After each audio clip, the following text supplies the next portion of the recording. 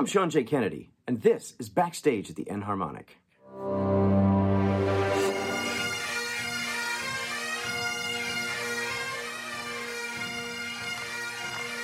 My guest today is Dame Evelyn Glennie, the world's premier solo percussionist. Her solo recordings exceed 40 albums and are as diverse as her career on stage. A multiple Grammy winner and a British Academy of Film and Television Arts nominee. She has been awarded the Officer of the Most Excellent Order of the British Empire, OBE, in 1993, and was promoted to Dame Commander of the Most Excellent Order of the British Empire, DBE, in 2007. She has over 100 international awards to date, including the Polar Music Prize and the Companion of Honor. She took a leading role in the opening ceremonies of the 2012 London Olympics, leading 1,000 drummers on the field. I've been a fan of Dame Evelyn's for over 20 years now, and through that time we've been able to communicate through email and other means, and she's become a great supporter of my projects, and in 2020, she actually collaborated on a virtual video with a group that I formed called the Rolling Buzzards Brigade, where we recorded some old rudimental standards such as Three Camps and Connecticut Halftime. I'm thrilled to present my interview with Dame Evelyn Glennie. Hello. Hello. Hi. Thank you so much. Pleasure. No problem at all. How are you? I'm good. How are things for you? Yep, not too bad, thanks. Yep. We're just toodling along. Excellent. So today's session, since I live in a drum set camp, more or less, percussion-wise, I wanted to talk to you about drum set and find out about drum set in your playing career, in your formative years, and some of your favorite players. Gene Krupa was my favorite when I was growing up. Yeah. And he's the guy that got me interested in playing drum set. In your formative years, were there any drum set players that specifically influenced you or you admired? No, actually, and I don't mean that in an arrogant way. It was just simply, I was brought up on a farm in a relatively remote part of northeast of Scotland, and so we weren't exposed to music in that kind of way. So the music that we were exposed to were when relatives came over, and we would then start singing Scottish traditional music, traditional songs. Our music in schools were often based on the Scottish traditional music and so on, and because it linked to the Scottish traditional dance. And this is something that the kids did, when they were young. And I went to a tiny country primary school that only had 37 pupils in the entire school. So our music was very general, and I just simply did not have the means to find any, exotic percussion or anything like that. But however, when I reached the age of 12 and went into a much larger secondary school, a lot of the schools in those days had school orchestras, school bands, recorder groups, choirs, you name it. And so as a new, fresh 12-year-old into the school, I saw the school orchestra play during one assembly for the new pupils. And that was when I was introduced to percussion. And of course, again, it was very rare for families to have, in those days, record players and things like that. So any music was really coming through the television, what we happened to see through TV.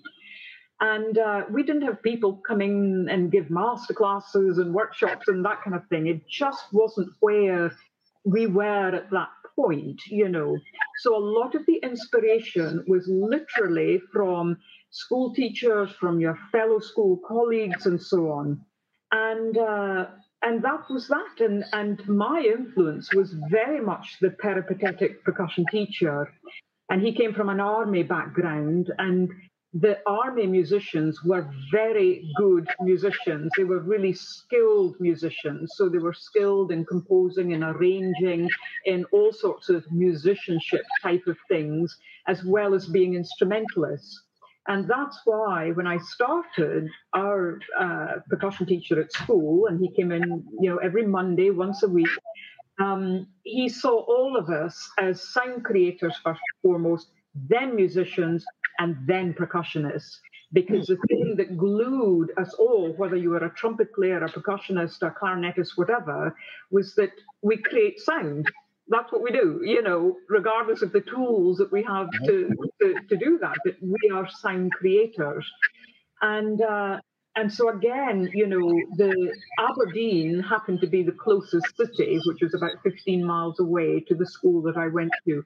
And it had one music store, and it was mainly a piano music store, a store that sold pianos, and in those days, organs. A lot of folk were buying, home organs and things like that. That was the kind of in thing. And then gradually hi-fi systems, came into play and all sorts of things. And but they had an educational snare drum on the shelf high up somewhere in the shop, and a pair of drumsticks and a Premier practice pad. And once I started percussion, I was fairly eager to ask my parents if they would, care to buy a snare drum for me for maybe a Christmas or something. And but in my mind, I had this vision of a nice shiny shell of a drum and so on. And the shop had this kind of dingy brown, tiny little educational instrument. But of course, my parents didn't know, the difference between this drum or that drum. And so they bought this drum for me and for one Christmas, and I opened it up. And I was so disappointed with it, but obviously I didn't tell them that, I said, thank you very much. Right. But I was really disappointed. However, having said all of that, this drum became almost like an extension of my limbs. And as a young player, I played and played and played and played on it. And, and I still have the drum. I still have my first pair of drumsticks, and I still have that practice pad. And they mean the world to me. And obviously, I'm not using those for concerts. The drum would just sort of, fall to bits in one strike. As a youngster, this is really all you needed. So a lot of the inspiration came from my percussion teacher. And what he did was that because we didn't have drum method books or systems or anything like that, was that we worked from pieces of music. So literally, we would be 1 minute using a ragtime piece, a piano Joplin, ragtime piece. The next minute, a bit of Bach. The next minute, a flute Fauré piece. The next minute, a bit of jazz, and next minute, Scottish traditional, whatever it might have been. And he would say to us, right, take this phrase. Let's say it was of a Bach partita for violin or whatever it could be, cello. It doesn't matter. And he would say to us, well, what time signature is it in? It might have been in D minor, G major, G minor, whatever it is. And he would ask us to digest the rhythm of that. Now, let's say you have a partita and it goes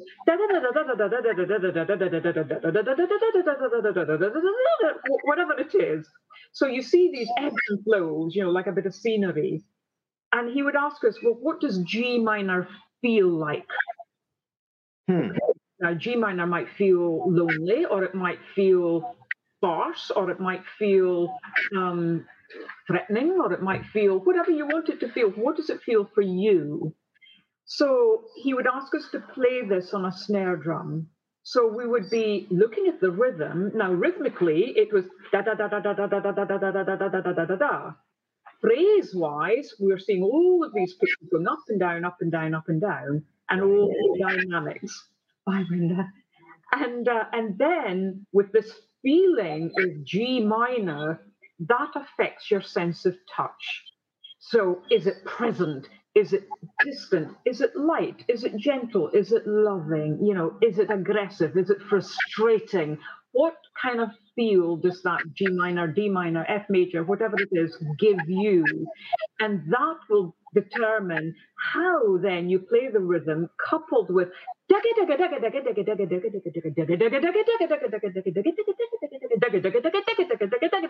and this is then your snare drum piece of music that happens to be a partita. So your whole body changes when you're thinking about that kind of way of approaching something. But always it stemmed from a piece of music.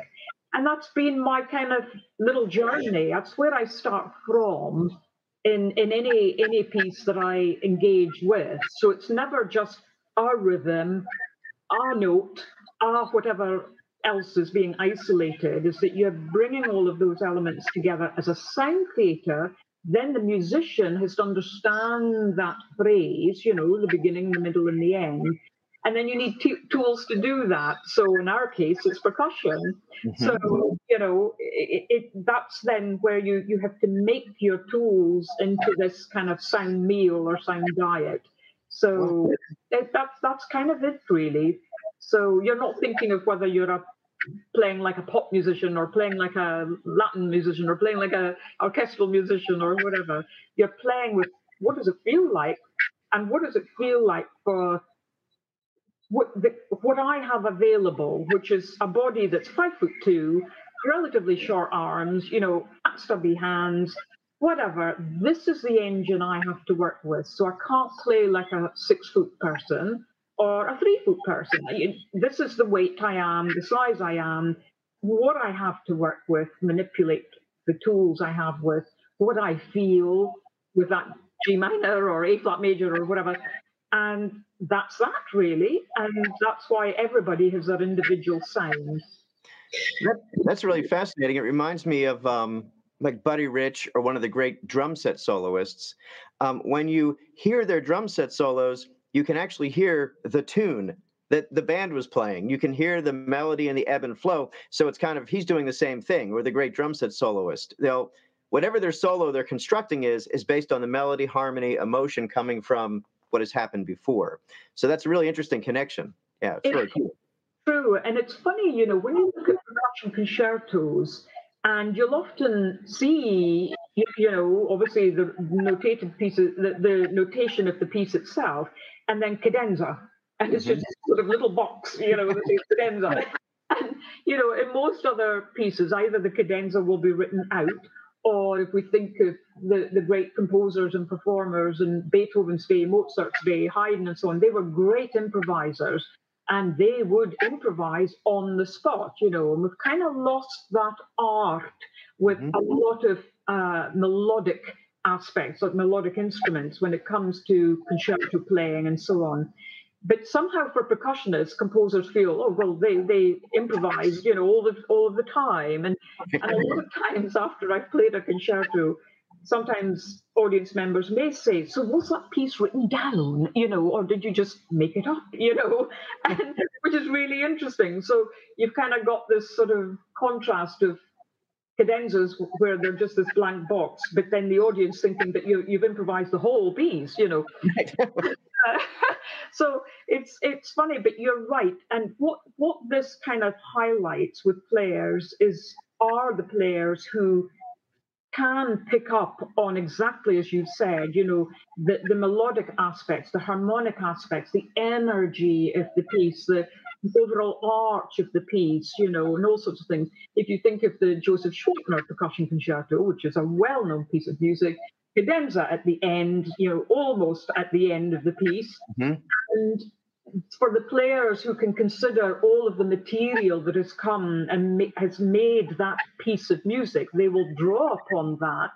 For the players who think, cadenza, right, I can now create the things that I've been practicing, and it suddenly becomes a completely different piece and out of filter, then, it's always an interesting exercise for students, I think, to develop the art of improvisation based on an actual piece of music, and that's something that you can practice and you can develop for sure. So somebody like Buddy Rich was obviously a complete and utter master at that. Right. I remember I was doing some sort of master class with a jazz band around here, and they were playing Van Morrison's Moon Dance. So they're swinging, and for whatever reason, the director allowed the drummer to play a solo in the middle of the tune, which was a weird choice to begin with. But I'm watching and analyzing, and they're playing the tune as Van Morrison played it. It was nice and smooth and easy. And then she pointed to the drummer, and it was like he said, I can play paradiddles this fast. I can play flams this fast. And it was just like boots in a dryer. It was like, I'm like, whoa. I'm like, hey. And then I had to have the talk with him, like, what's the song about? Who's he singing about? And then he was like, oh, it's kind of a love song. I'm like, right. I'm like, so we had to bring those elements into it to get his drums to sound more lovely, I guess is the word. Yeah, not a sudden divorce, all of a sudden. Right. I'm like, you scared her away, man. Like, come on, settle down. So, yeah, absolutely. Speaking of, we mentioned Buddy Rich and a couple others. I don't know if you've ever had this type of fantasy, but if you could have played with one band, Beatles, Who, Led Zeppelin, I don't know. Do you have any sort of fantasy like, wow, I wish I would have loved to have played drum set with these particular musicians? Oh goodness, I'm not sure if I could just pick one in particular, but there's a lot of really interesting instances. I mean, I would have loved to have played with Queen, for example, and taken Roger Taylor's seat, simply because, the operatic style of playing, the ebbs and flows, and the sudden changes, and where in a way the drumming can be quite orchestral, or it can be more rock-like, or whatever it is. There's just ways that you could explore different orchestration within the drum set, itself. Really, I think that's interesting. I think also a band like Police, thinking about Stuart Copeland and all of the little subtleties and intricacies of time and placement of beats and again, it's very orchestral. It's not always the obvious that comes out. And I felt that,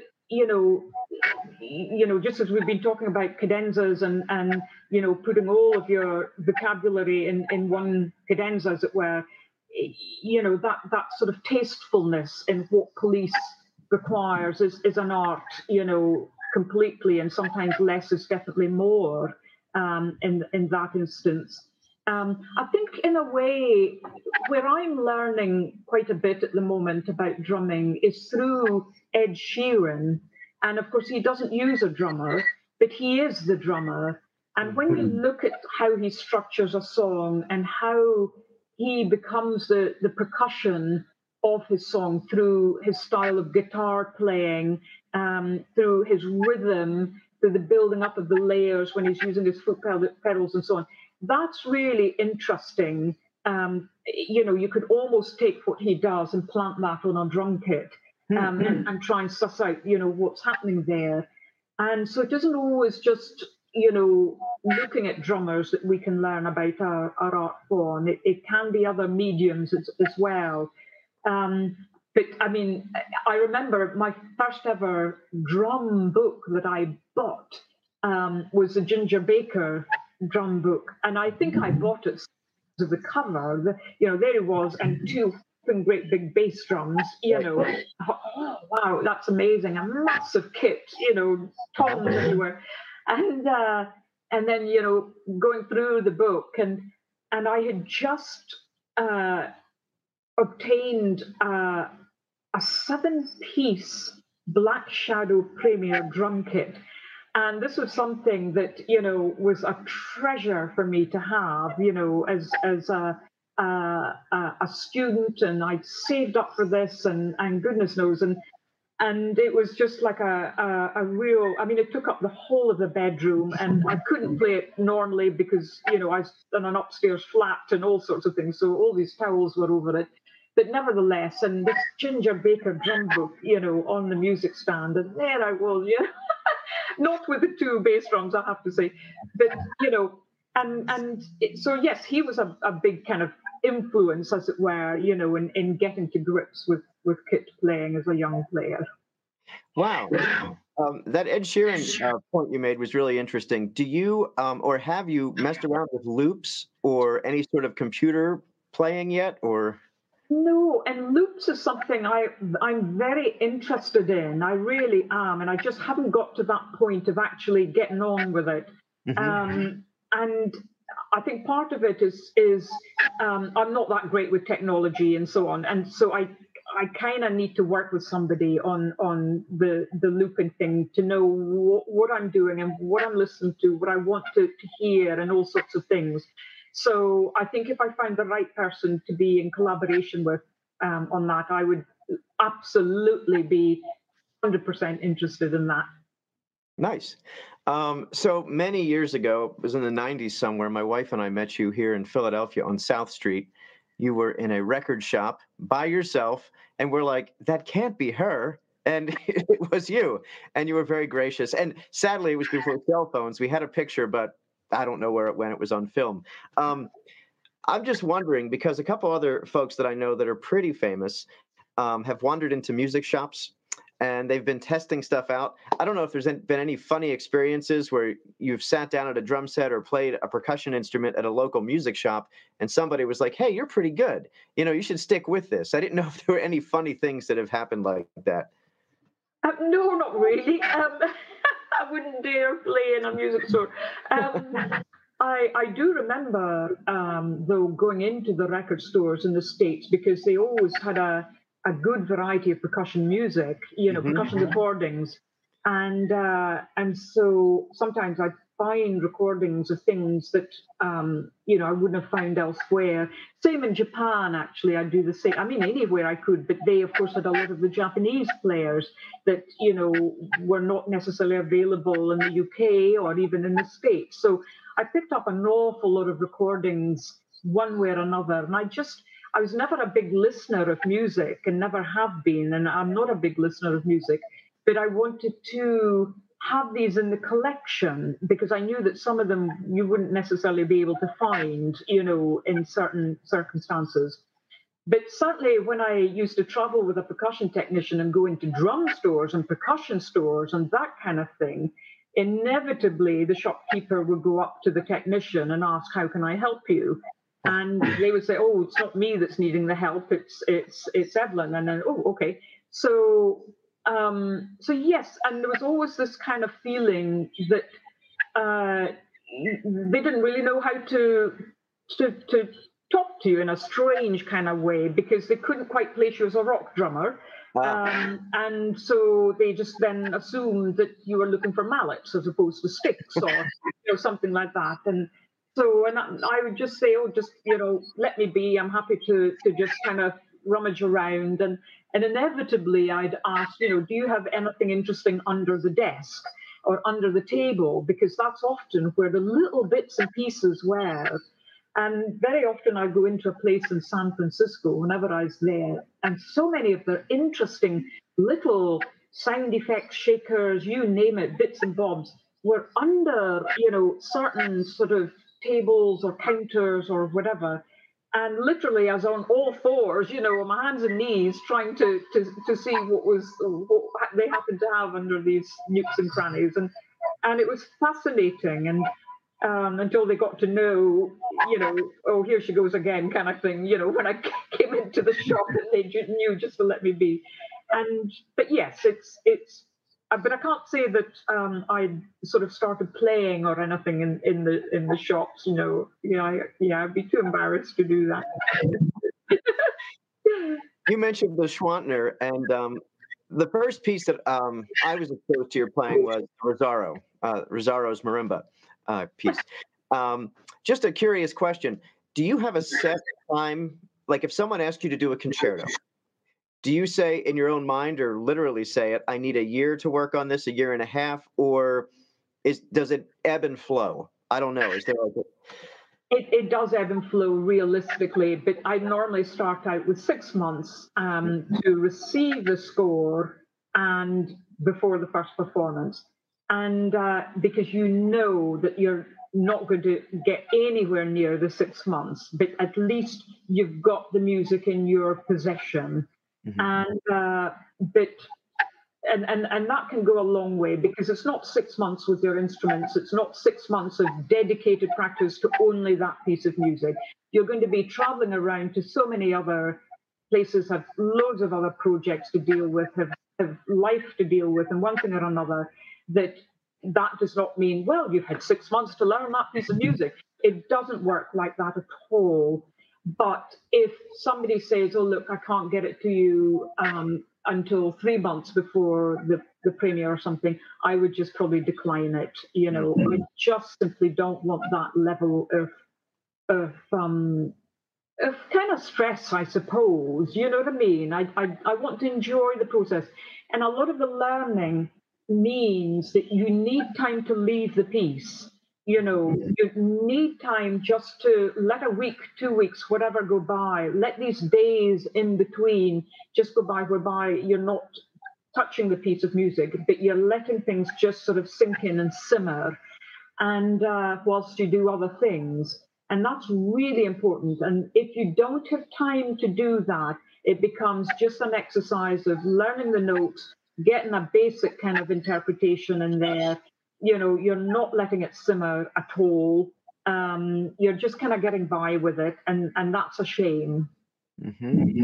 But there are other people who can really learn music very, very quickly and let it happen, and magic comes out, But I'm not one of those people. I can read the piece quickly, and I can, get the notes, under the sticks quickly, but that isn't enough. So I need the time to just let it simmer, to explore ideas, to just sort of see, oh, yeah, you know what, in the middle of the night, something you might register and you think, oh, I might try that. Or, oh, actually, I'm not sure which way I want to go with this. And you need a day or two just for you to think about that. And it's that kind of thing that happens with me, I believe.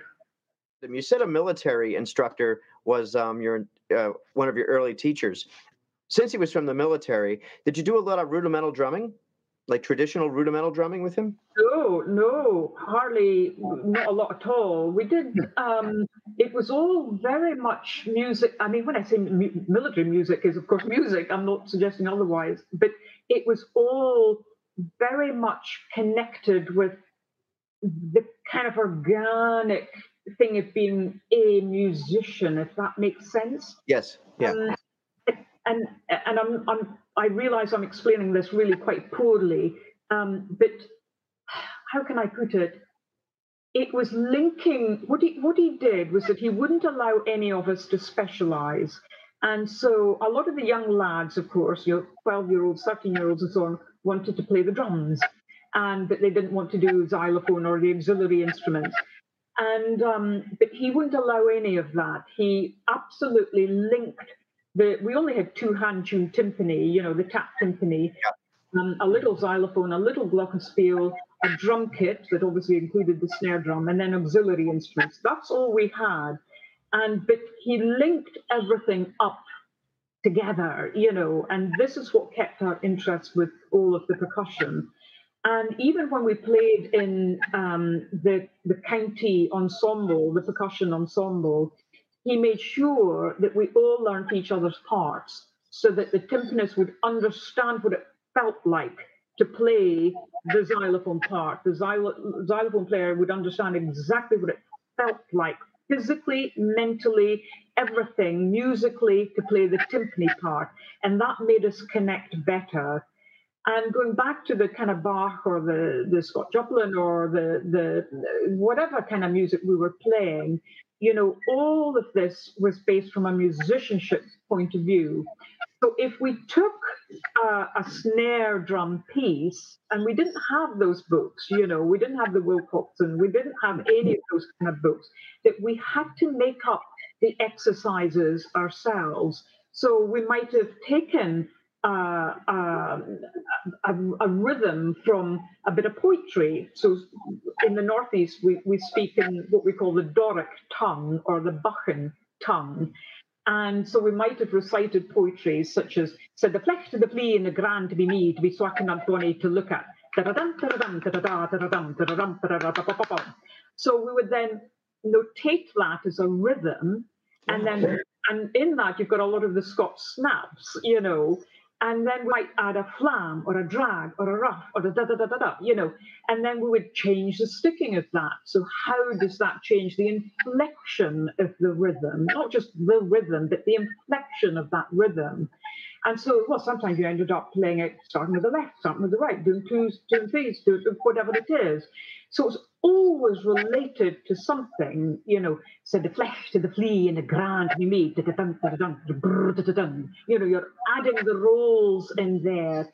And all of this is related to what dancers do in the Scottish traditional music and what the the pipers do, the Great Highland Pipers do, and all the little twiddly notes that, and the grace notes that they play are all connected to the snare drumming of the Scots snare drummers. You've got this triangle going on, with the snare and the piping and the dance, and so everything is musical. And when I discovered that, when I was a youngster doing the Scottish traditional dance, obviously through school, I was no expert, but we all did it. And then starting the drumming, my dancing suddenly made a lot more sense. And then when I started playing the Great Highland Bagpipes in my 20s, I wish to God I'd done that as a youngster. Suddenly my snare drum playing became much more musical and much more kind of, now I get it. Wow. It really seemed to drop a lot more. So yeah, it was interesting. Wow. The teacher sounds like he was incredible. Did he get to see your rise in fame and ability in the music world? Well, he's still alive. He'll be 90 in August, and I saw when I left school at the age of 16, secondary school at the age of 16. He then retired very shortly after that, and he went to live in Crete in Greece. Wow. And then 25 years later, I happened to be part of the Polar Music Prize in Sweden, and I was given the chance to invite 3 people to that. And I said I absolutely would love for Ron Forbes, my school teacher, and his wife to come along to that if they can. And that was the first time I'd seen him in 25 years since school days. And then both Ron Forbes and his wife since then split their time between Scotland and Crete. And so now they're full-time in Scotland. So I'm hoping that I can see him, COVID, being, or if we've got that freedom to travel, to see him for his 90th birthday later this year. But yes, he has been aware, and we keep in touch, for sure. And he's been absolutely, completely and utterly key to my growth as a musician and a creative person, as indeed was the late James Blades. Mm-hmm. James came into the academy, the Royal Academy of Music, one day a term when I was a student. So he was not the main teacher there. He was a kind of visiting professor, one day a term. And I'm telling you, those days, I would just sort of wait, like a lost dog, as it were, just waiting for him to come, And he was already in his 80s at that time, but a man of such vision, such belief, and I can't express how he listened to people's stories. So, I believed in solo percussion. That's what I wanted to believe in. That's what I wanted to be. And, so many people in those days said, well, it hasn't been done on a full-time basis before. Who's going to listen to a 2-hour percussion recital? What are you going to play? There's not enough repertoire, blah, blah, blah. Orchestras are not going to be playing percussion concertos and so on. And he was the one who said, Evelyn, just do it, get on and do it. And he was so visionary. And I just was so thankful and grateful to have those 2 people, amongst other people, of course, but 2 people in particular at that young age to say, get on, and have that very different approach, I think, to the normal kind of, here's a snare drum, this is how you hold the sticks, and da-da-da-da-da. Now, this approach may not have worked for everybody, and I think it needs to be made clear that everybody is different, and other people will completely react to a lesson whereby they say, right, here's a snare drum, please hold the sticks like this, and please strike the drum like that. And they will absolutely, grow and be incredible musicians. And for me, I needed a more pictorial, story-like approach, and that's how I am as a person. So it just so happened that worked for me. Wow. I just looked on my shelf here. I have James Blades' percussion book, right? It's sitting right there. I think I just saw that did they just reprint it? I think there was a new print. Right. Yes, in television. Yeah, Yeah. absolutely. I'm gonna have to pick that up and compare. Because I think mine's about 20 years old now, so I have to see what new stuff is in there. It's still a Um, doorstop. yeah, it's big. I can't miss it. It's a giant book. Um, so let's see. I guess that's about it. Thank you last year, by the way, for participating in my online videos with the three camps in Yeah. Connecticut halftime. That was so much fun to get all those drummers together.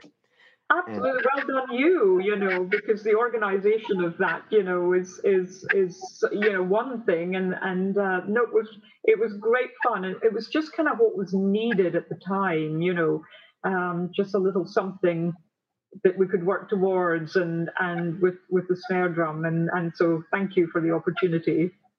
yeah, it was a big learning curve. I didn't know how to do it before COVID, and COVID forced me to learn how to do some new things. Um, did the shutdown force you to learn any new things or get any new skill sets? Oh gosh, yes. Well, heavens, technology, of course, which is not my strong point, but I think as a whole, as a team, we had to kind of really, you know, just be open to that and get on with it really, and try and get through that as best as we can, and readjust the business to virtual means. So I think together as a team, we kind of embraced that and have done the best we can. Um, and I think from a from a player's point of view, what this whole situation has given me the chance to do, because I've been home based, which has been quite nice, I have to say, selfishly, is that I gave myself the task of learning a new instrument each month, or picking up an instrument that I hadn't picked up in a long, long time. So, because I realized that, my gosh, now that the concerts had and have evaporated, literally, it was like a pack of cards just going, that suddenly the energy that you need for a performance had disappeared, and because it doesn't happen through adding more hours of practice. You need the performance to get you mentally and physically onto that level. So that had all disappeared, and I realized that the body needed to keep supple. Basically, it needed to keep energized physically.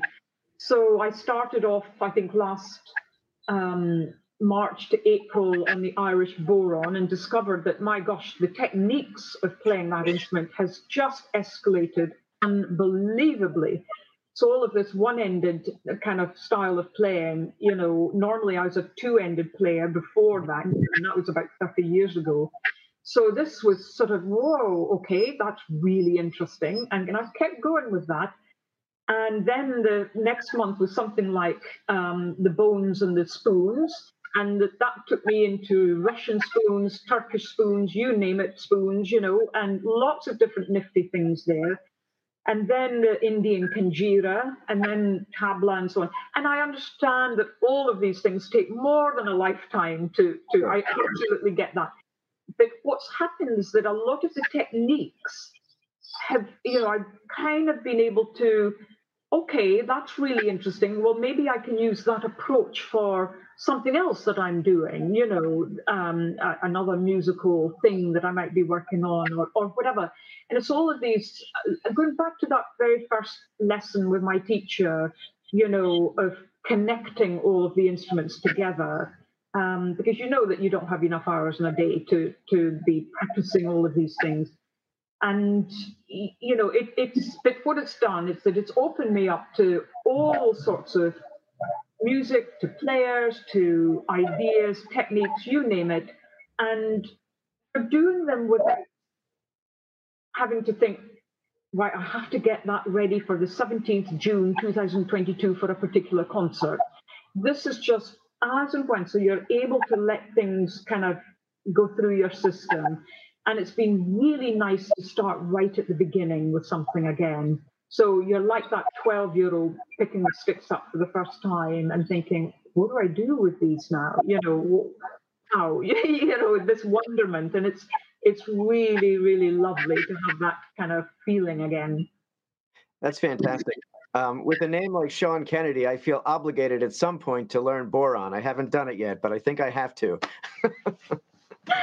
Absolutely. I mean, please do, and it's just fascinating. And the thing is that you can take everything that you learn on the boron, use it on a tambourine, or use it on any kind of other drum, or tip the snare drum up like a boron and see what happens when you're doing it. And you never know, where it might take you.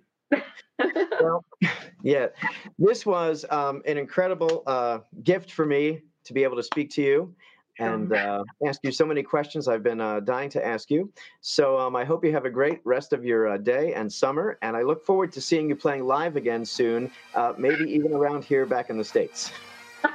Thank you, Sean, and thank you for all the opportunities you've given to me. So thank you. Thank you. Thanks for listening to this edition of Backstage at the Enharmonic with Dame Evelyn Glennie. To find out more about Dame Evelyn, please visit www.evelyn.co.uk. And please consider subscribing to this podcast, Backstage at the Enharmonic. Leave a rating or review, recommend us to a friend, and to explore the entire catalog of my interviews, please visit me at www.seanjkennedy.com. Thanks for listening.